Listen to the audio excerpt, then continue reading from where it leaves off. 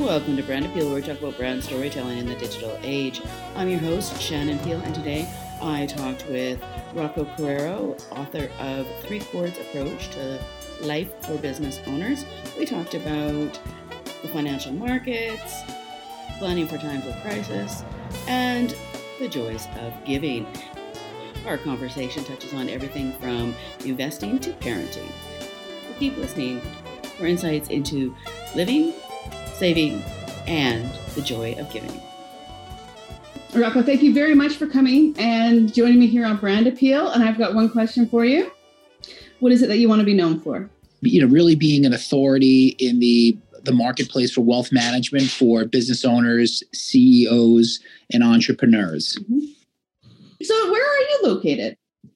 South Central Long Island, if you picture the island, right? Long Island here in New York. So you are either in Long Island or the Hamptons. Yeah, exactly. Well, Long Island is, the Hamptons is Eastern Long Island. I'm in South Central Long Island, so more in the central part of it now. Okay. Yeah, I'm in Vancouver, Canada, so I'm not familiar with the map, but I have heard of Long Island and I have heard of the Hamptons. So. We used to watch a family show. It was like a horse ranch. I think it took place in a horse ranch area near Vancouver. I believe, I forgot the name of the show, but we loved it. It was a Canadian show. Oh, that was in Calgary. Calgary. Okay. Sorry. Yeah, I know what show you're talking about. Oh, I cannot remember the name of it for the life of me. Yeah, but that was in Calgary. I lived in Calgary for 12 years. I had my children when I was in Calgary, and when they were young, we were there. Great city. Love Calgary. Very different attitude than Vancouver. Calgary is like the Canadian version of Texas. And right now I'm in Vancouver, which is in British Columbia, which is the Canadian version of Washington and California. Cool. All right. Like all the oil's in Alberta, and BC won't let the pipeline go across it in order to get it to market. I love Canada. I've been to Montreal, Toronto. Montreal is probably my favorite Canadian city because it has culture. Definitely. Yeah. Cool. Mm-hmm. Don't have as much history out here and don't have as much culture, I would say, because I grew up in it. To other people, there's probably a lot of culture here. I'm in Whistler right now at my brother's place. So it's like hanging out in Aspen. Hear people going to ski there. We're skiers and we've got to go there too. So a lot I got to do. But yeah, no, you definitely have to hit Whistler, Blackcomb. It is beautiful here. It is. I can see the mountains from my brother's place. It's just gorgeous. Oh, very cool. Yeah, it's a beautiful place. So if you are a skier, you would definitely love it here. So let's go back to what you do and your brand story. So what inspired you to work in the financial industry? I've always had an interest in helping people, and I've always had an interest in business. And I thought, okay, well, what can I do where I can help people one-on-one and do it in business and still be involved in the global economic system? And it was being being a wealth advisor for individuals. That allowed to help people. Really, I have the heart of a social worker, but the mind of a capitalist, and so that allowed me to combine both. And it's been a great career for me. I've been doing this now for almost 25 years, and it's worked really well for the clients we serve as well as for myself. So it's been fun.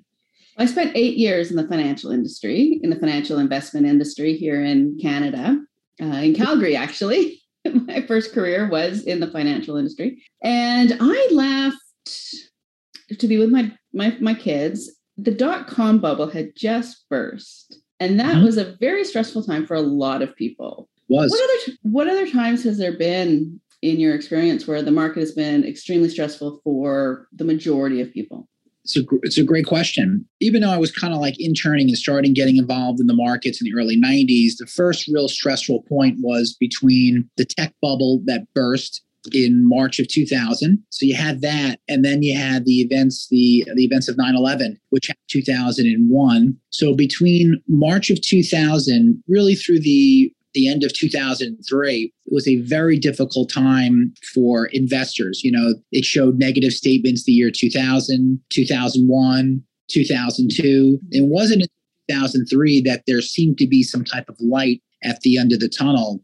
And then, so after that, you had 2004, 2005, 2006, and 2006 that were really good, that were good years. 2007 started getting rocky, the summer of 7. And then you had a horrible period in 2008, 2009, which were terrible. Then you had a period between 2010, 2016, which were good. I believe 2017 was a bad year. That was the year that started all of the trade talks with China, and the markets just sold off at the end of the year. It was really bad, and then things started coming back, and then you had 18, 19, then you had the COVID situation.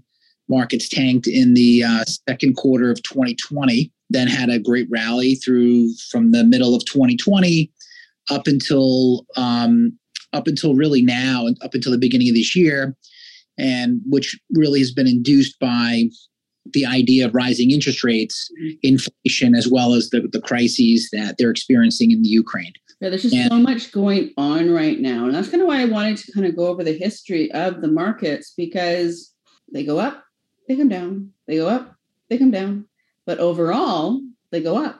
That has been the historical, that's been what's happened throughout history. 6 months after a major military event like what we're seeing right now, the markets usually have recovered what they lost. This is what history has told us.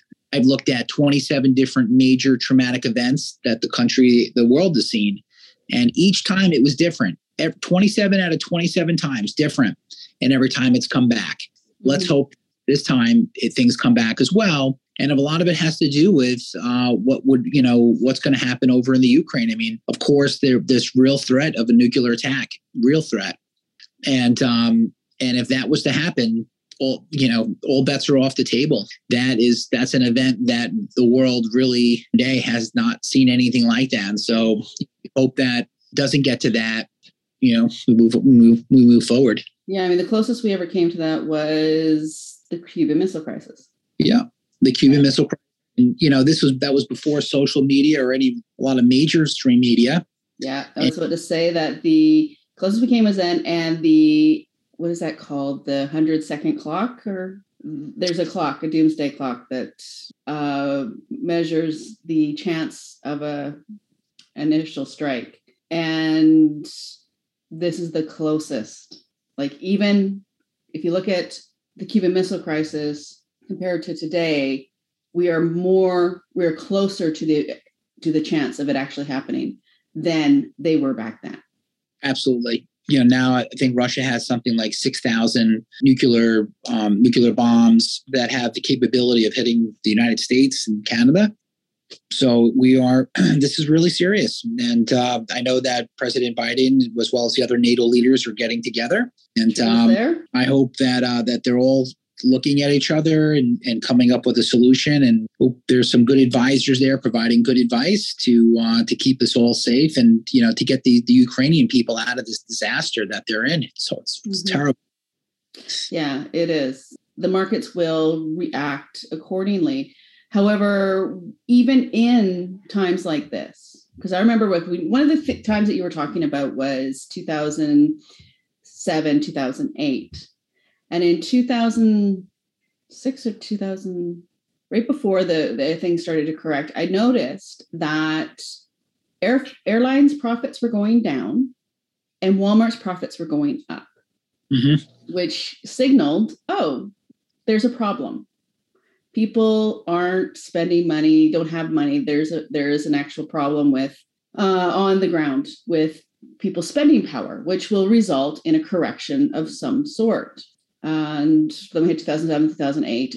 Now, there are these leading indicators that kind of tell us the health of the economy without really getting the government or the news to tell us what the economy is. Mm-hmm. There's always money to be made, even when things are bad, is my point. It is, there, it's a different, people that have the ability and the stomach to short securities, they profit in environments like this as well. But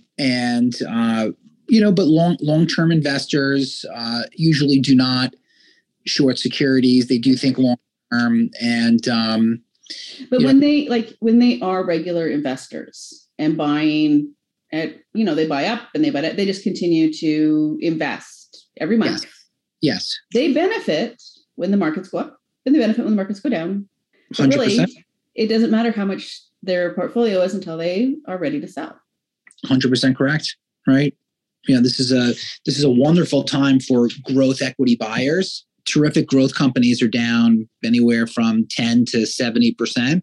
If you're buying systematically, weekly, this is a great time to be a buyer. Not a great time to be a seller. You have to be, but it's a great time to be a buyer. I think that growth will resume. Once the interest rate hikes are done, maybe that might be the signal for that growth will resume. But we'll see. Everything's a season. And I hope that, that people can understand that it's not time to run on banks or something like that, because it's not the same as it was back in 29, no matter what, because it's a totally different market, totally different economy, totally different lifestyle and time. Well, we've talked about that before, the idea of what happens if there's a run on the bank.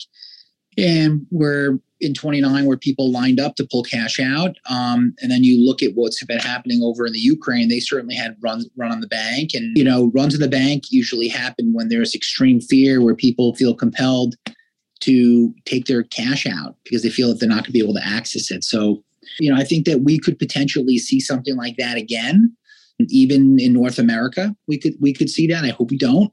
But in periods of extreme threat and worry is where there are lines outside the bank. There's still people that, would feel more comfortable actually physically holding their currency in their house or something. So, yeah, it's just interesting because nowadays we have so many different ways of paying for things that they didn't have back then.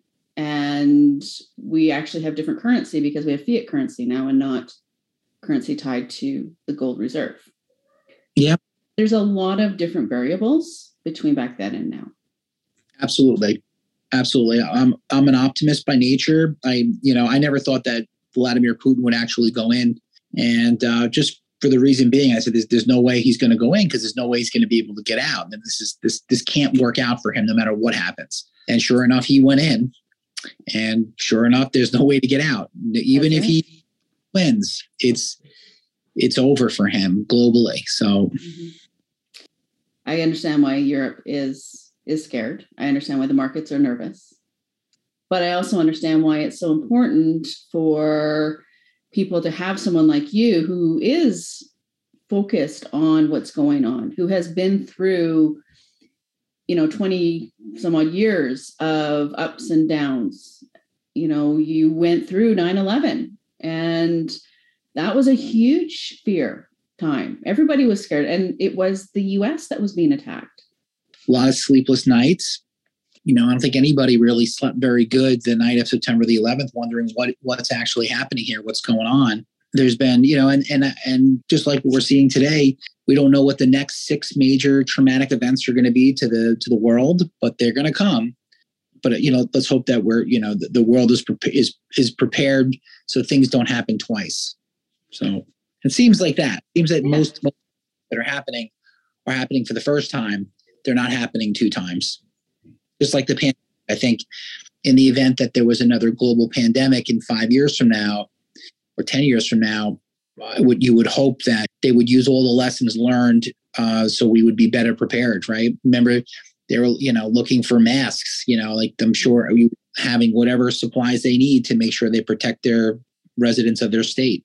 Country handled the pandemic very differently. And then in the States, each state handled the pandemic very differently. Yep.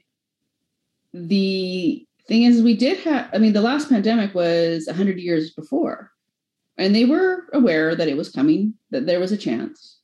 that it was something that they had to pay attention to. And you're right. A lot of places were caught off guard.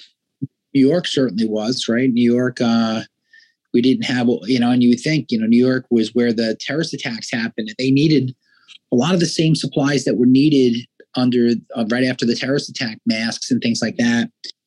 We should have had in storage in some warehouse someplace, but we didn't. Respirators, if you remember all those things that we were begging for globally, please help us. I hope that our leaders in the state of New York are more prepared the next time something happens, no matter what it is.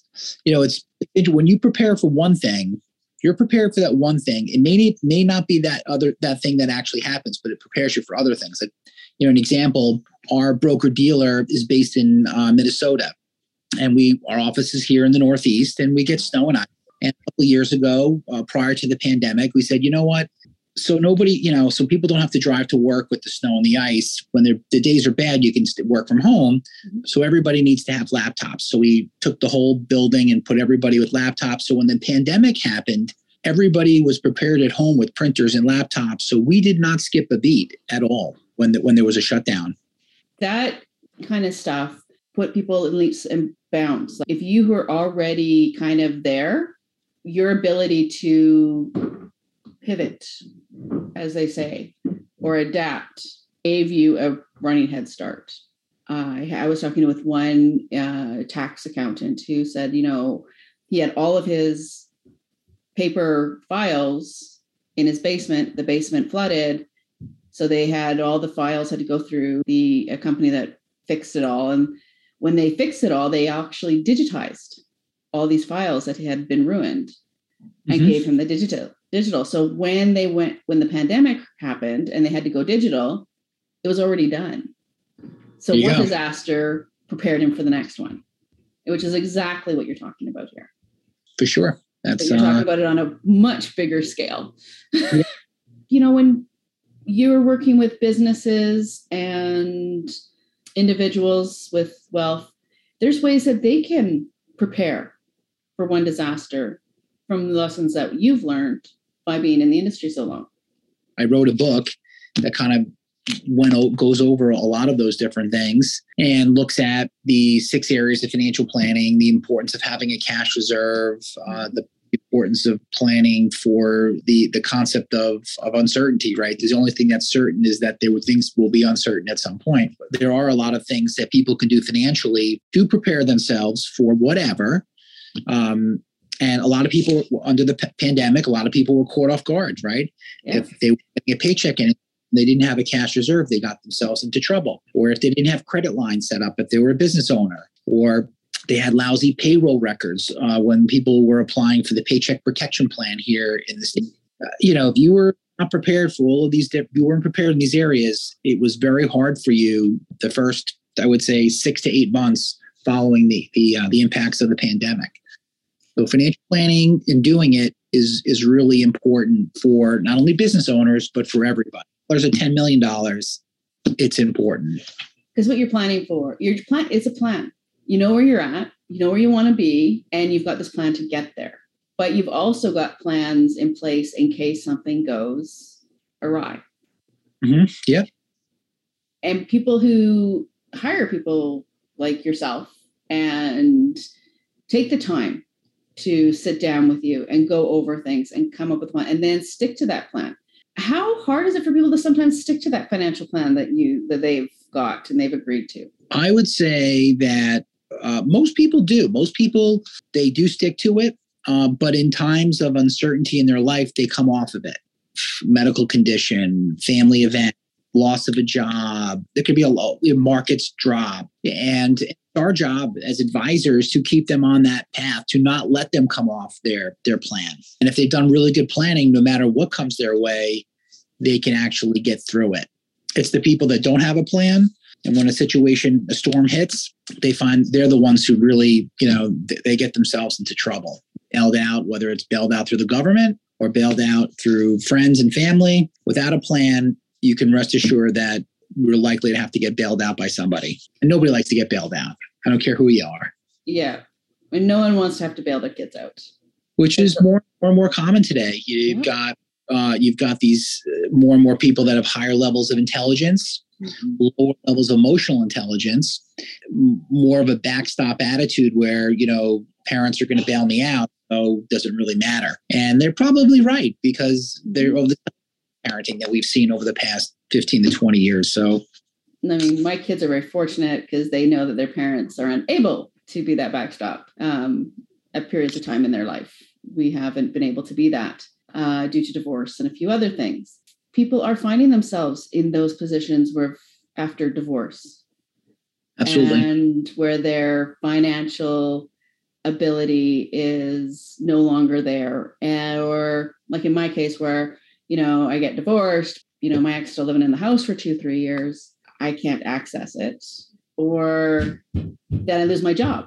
And now it's even worse because I don't have the income at all. And I have to pay for this. And then there's the lack of child support that's coming. Like, we find ourselves in these things that have nothing to do with what's going on in the global world, and everything to do with what's going on in our own lives. When there's divorce, that is probably the most disruptive of all the financial things that I could think of, is when there's a divorce for both parties. It is highly disruptive financially, and neither party comes out better financially as a result of it. So you'd hope, relationship wise that you eventually do, but financially it's rough. And that plan that they had together is all of a sudden off the rails. In your opinion or experience, how many years does divorce set you back? I just could share with you a little bit about experience that I've seen with the clients that we serve. And I would say at a minimum 5 years. But what I see very typically in common, it's a 7 to 10 year turnaround. In some cases, maybe even, some cases at the most 15 years. But it is highly disruptive financially. It sets you back. With good financial planning, you probably could cut that time frame down from 7 years, which might be like on average and typical, to 3 to 4. But you got to be doing financial planning. And when you think about it, at the end of the day, it's only dollars and cents. Dollars and cents can be fixed to some degree over time, right? They can be fixed. When you look at the situation in the Ukraine, that you're talking lives there, right? Different. That's a different type of a situation than having a blow up financial situation versus a debate whether people are debating whether they'll be alive the next day. The dollars and cents become easy when you look at easy, but to say it's easier than dealing with life or death type situations. So North Americans don't really appreciate the fact that our problems really are first world problems. Yeah. Through social media and the media, I think that people are maybe recognizing it a little bit more, and they're being thankful when they, maybe they'll walk over to a service person and say thank you. When I think people are connecting the dots with, okay, whether it's police or military people, like these people are protecting us, and thank God they're doing what they're doing, because you and I are on this Zoom session today. I'm not necessarily worried about a missile coming in my window. I doubt you are either. Everybody has different perspectives. One of the things you had said before, which I thought was really a good thing for your kids, is when you said my kids knew at times there was no financial backstop. And I actually believe that is an advantage, because when you think that there's a backstop behind you, you may, choose to do or not do certain things that you probably should do. And I think that people that realize there's no backstop, and then at the end of the day, if it's going to be, it's up to them. I think that they're able to withstand more trouble in life than people that have to hit the backstop. And I think about that often with my kids. And I, having difficulty in life is actually a good thing for people. I do think it is. My kids had their fair share after the family broke apart. My son's been working full time since he was 14. There you go. Yeah. My daughter, since she was 15, 16, both are extremely self-reliant. They know what they want, so they figure out how to get it without coming. That's an amazing attribute. And that's one that, I think you can't teach that in school, I guess, but that's a great attribute for both of your kids, that they want something go out there and do it themselves. It's good. They're just highly independent, which is one of those values that is intergenerational in my family, as well as hard work. My daughter had once mentioned she went to my parents' cabin because she was going to go work at the local resort down the beach from them. And on her first day, my mother said to her, you're a Peel, so you have to work hard. So, great. That's great. Work was always very important. But my kids also saw me work because what I did, for a lot of their life, I was home, but I was working still. I was remote working before it was COVID, before it was cool, before it was the thing to do. I was doing remote work. They saw me, which was great. Like as a single mom, I would be like, okay, I got to drive you here. I got to drive you there. But that half an hour that it took me to drive them somewhere, I was making up for in the evening by working an hour. So they saw me work. And a lot of times they go, Mom, when's dinner? I'm like, oh, what time is it? 9:00. It's your bedtime. So whatever you grab before you get to bed. I didn't want to fight with them to do their chores. So they basically got to do what they wanted to do chores wise. So my daughter was doing the grocery shopping because the grocery store is at the end of the block. Very cool. So I give her my bank card and I say, okay, go get the groceries. Love that. And she'd come back and she'd be like, Mom, they think there's something wrong at home. Listen, that is, how old was she when she was doing that? Oh, very cool. I think it's to learn how to do that at 12. Now she can go into a grocery store. I'm sure she could kind of, Well, yeah, she's been on her own for a while. Like they've both been on their own since they were like right away. As soon as they could legally be out on their own, they were. It's hard. It must have been hard for you to see. God, it was impossible. Let me tell you, it was the worst thing that ever happened to me because it was the last thing I had. And I just was glomming onto it so hard. And it's suffocating my daughter, basically. So when she could go, she took the opportunity. And I was left, and I just lost my second job.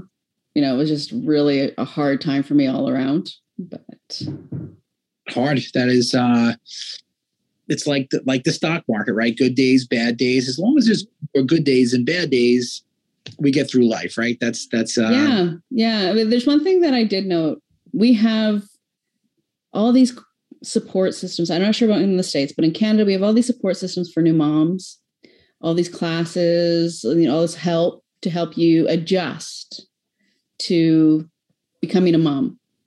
Mm-hmm. We have nothing for when your kids leave to help you adjust with the empty nest, to help you adjust with the fact that you are no longer needed every day. Wow. I've never heard of something like that. That's a great idea. You should start it. Yeah, it would be, it definitely is a need because a lot more single parents out there whose kids get up and leave and you're left on your own. It's basically abandonment. Like instead of the kids feeling abandoned, the parent feels abandoned. I'm not looking forward to that. My daughter's 15, so another 2 years or so. It's hard. It's hard when they, it's hard every time that they pull away from you. If you think about the different times that they've grown up and they don't want to hold your hand on the way to school anymore, or they don't want you dropping them off at school anymore, Right. But I think those are good things. I mean, it sounds like you've raised independent people where, happen to you, they're going to be okay. Right. I think that's so important to raise people that can take care of themselves is super important. And they can, and they take care of each other. And that's my greatest blessing is they rarely ever fought growing up. So they were the best friends. They were each other's backstop, I guess. 3 years age difference? 3 years age difference. Son is older than daughter.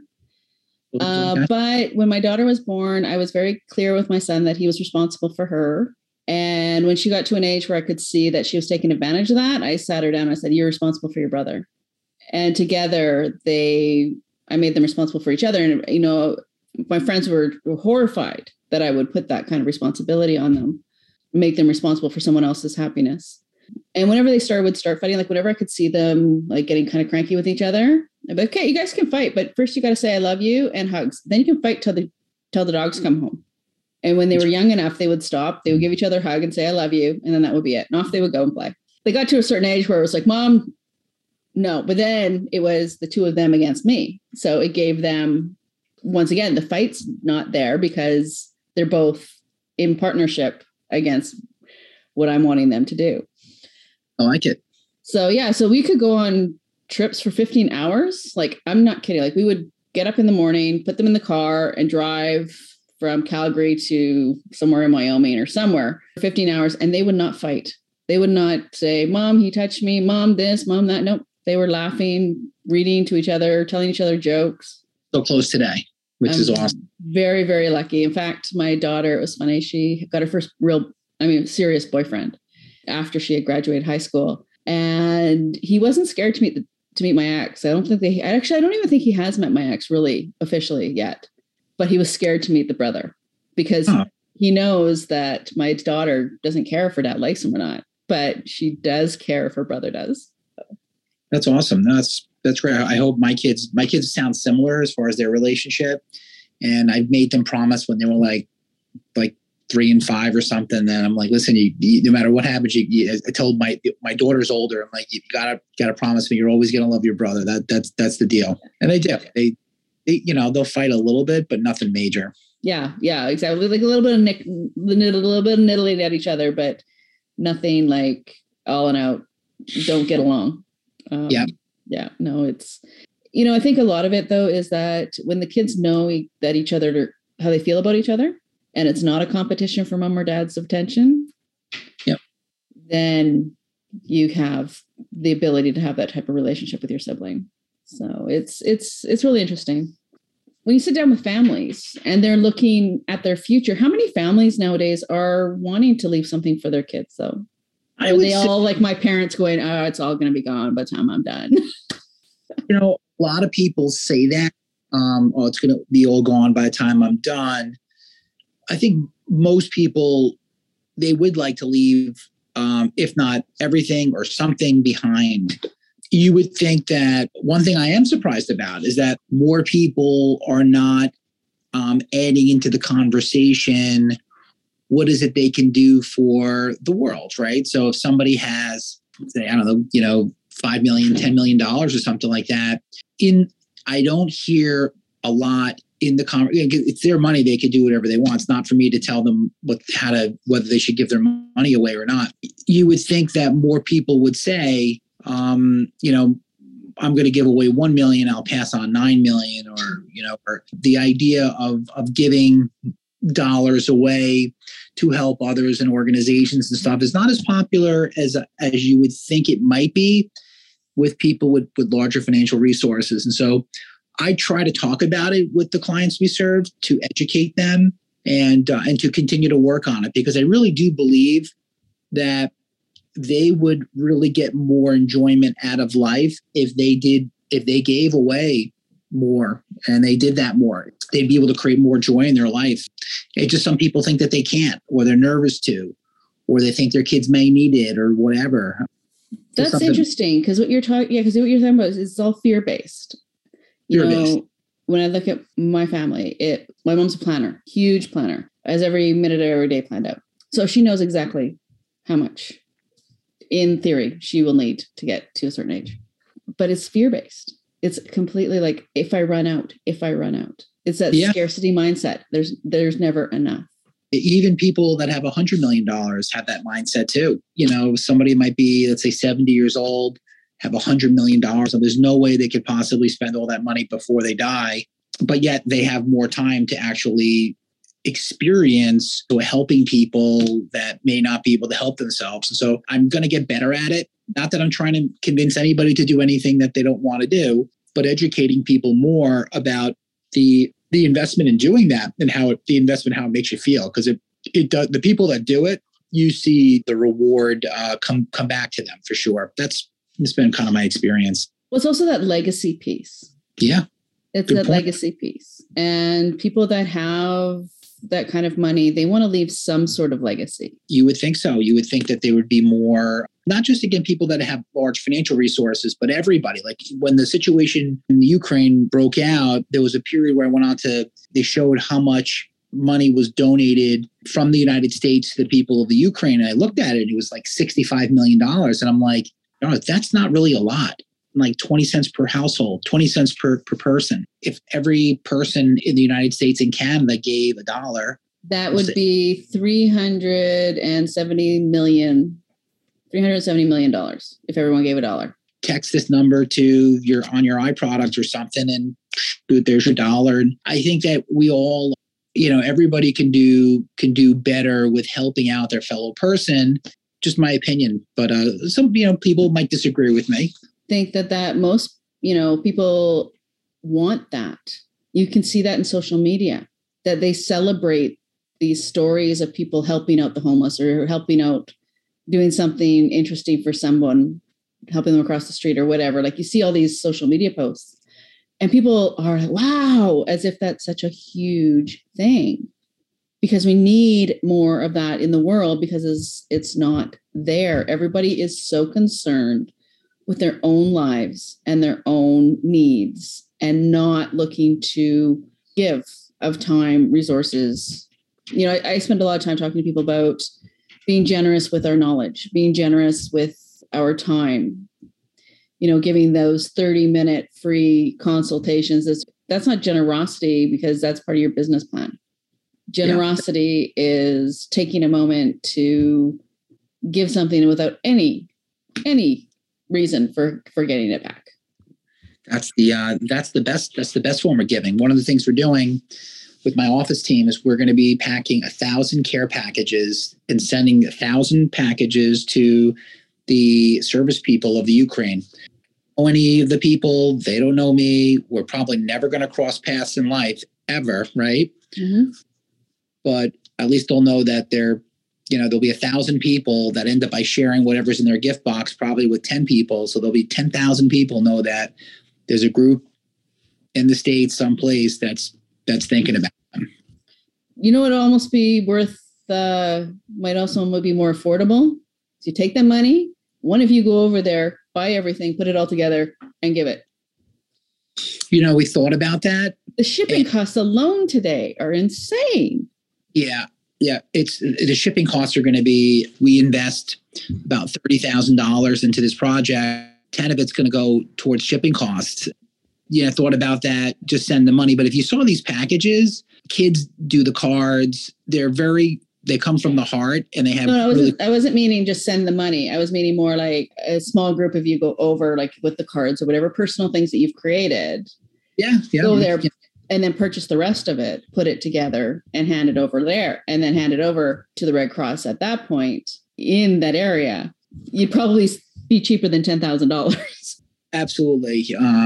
We're pretty much set with the project. Well, no, it's a great project. My point is that shipping is absolutely insane right now and it doesn't make any sense. Yeah, it's $2.30 per pound and, it's going to be. Well, shipping costs on general for businesses. Just to get product from China to Canada or from Africa to Vancouver, the price has gone up significantly. And that was before COVID even happened. You would think that based upon that, you just see people, when you look at North America between the United States, Mexico, and Canada as a continent here, working, figure out, okay, what should we be producing here? What should we not be producing? What are we at risk of not producing, right? When you thought about all the medical supplies that are being produced other places and that during COVID, it's like, wow, this can't even get here. But Rocco, I want to thank you very much for coming out today. I know that we're a little bit over, but it's been wonderful talking to you. And you have such a big heart. As well as conversation today. Yeah. So can I get the name of your book that we were supposed to be talking about? It's called The 3 Chords Approach to Life and Wealth Management for Business Owners. Book published by Forbes. The website is my name, roccoacarrero.com. If somebody wants to download a chapter or two, they're able to do that as well. Perfect. Well, thank you very much. And I encourage all my listeners to go and check it out because you can find somebody who understands financial management, but with such a giving spirit that definitely provides more balance. It's about more than just the numbers in that case. And when you can have a plan around that, you can leave a pretty good legacy. For sure. So thank you very much. Listener, I hope that you enjoyed today's episode and maybe got a few tips and tricks about living, saving, and giving. If you know someone who would enjoy this episode, please send them the link and share it on social media. Don't forget to tag me at Market Appeal on Facebook, at Shannon Peel on LinkedIn, and at Shannon Peel1 on Twitter. Peel out.